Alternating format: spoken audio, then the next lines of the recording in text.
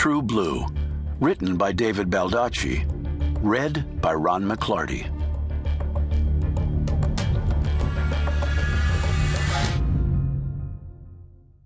Chapter 1.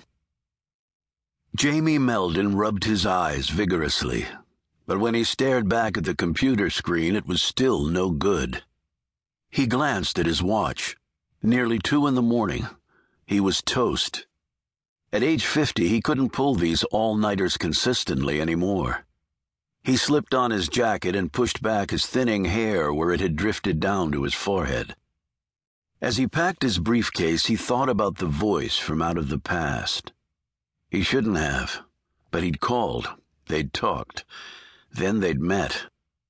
He didn't want that part of his life dredged up again. Yet he would have to do something. He'd been in private practice for nearly 15 years, but now represented Uncle Sam. He would sleep on it. That always helped. A decade ago, he'd been a hotshot and highly paid criminal defense attorney in New York, legally hand-holding some of the sleaziest of Manhattan's underworld. It had been an exhilarating time in his career and also represented his lowest point. He'd lost control of his life, been unfaithful to his wife, and become someone he'd grown to loathe. When his wife had been told that she had perhaps 6 months to live, something had finally clicked in Meldon's brain. He'd resurrected his marriage and helped his spouse beat a death sentence. He'd moved the family south, and for the last 10 years, instead of defending criminals, he was sending them to prison. Everything about that felt right, even if his financial circumstances weren't nearly as rosy. He left the building and headed home. Even at 2 a.m., there was life in the nation's capital. But once he got off the highway and rode through the surface streets toward his neighborhood, it grew quiet, and he grew more drowsy. The blue grill lights flashing off his rear-view mirror jolted him to alertness.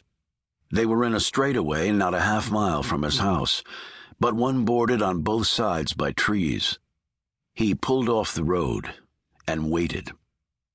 His hand slid to his wallet, where his official credentials were contained.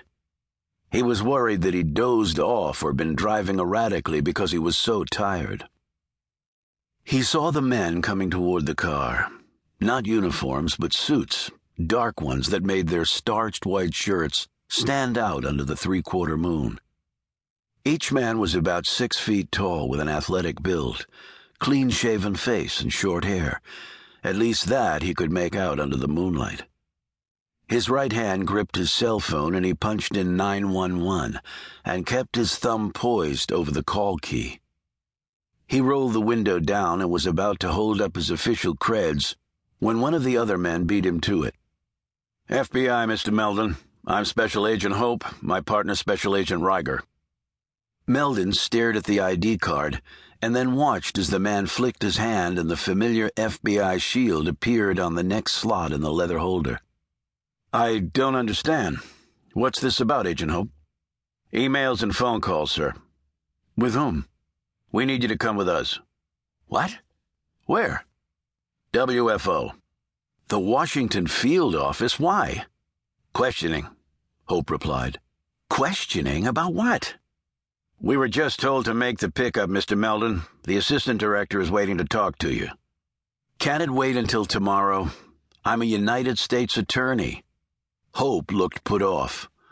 We are fully aware of your background. We are the FBI. Of course, but I still... You can call the AD if you want, sir, but our orders were to bring you in ASAP. Meldon sighed. That's all right. Can I follow you in my car? Yep, but my partner here has to ride with you.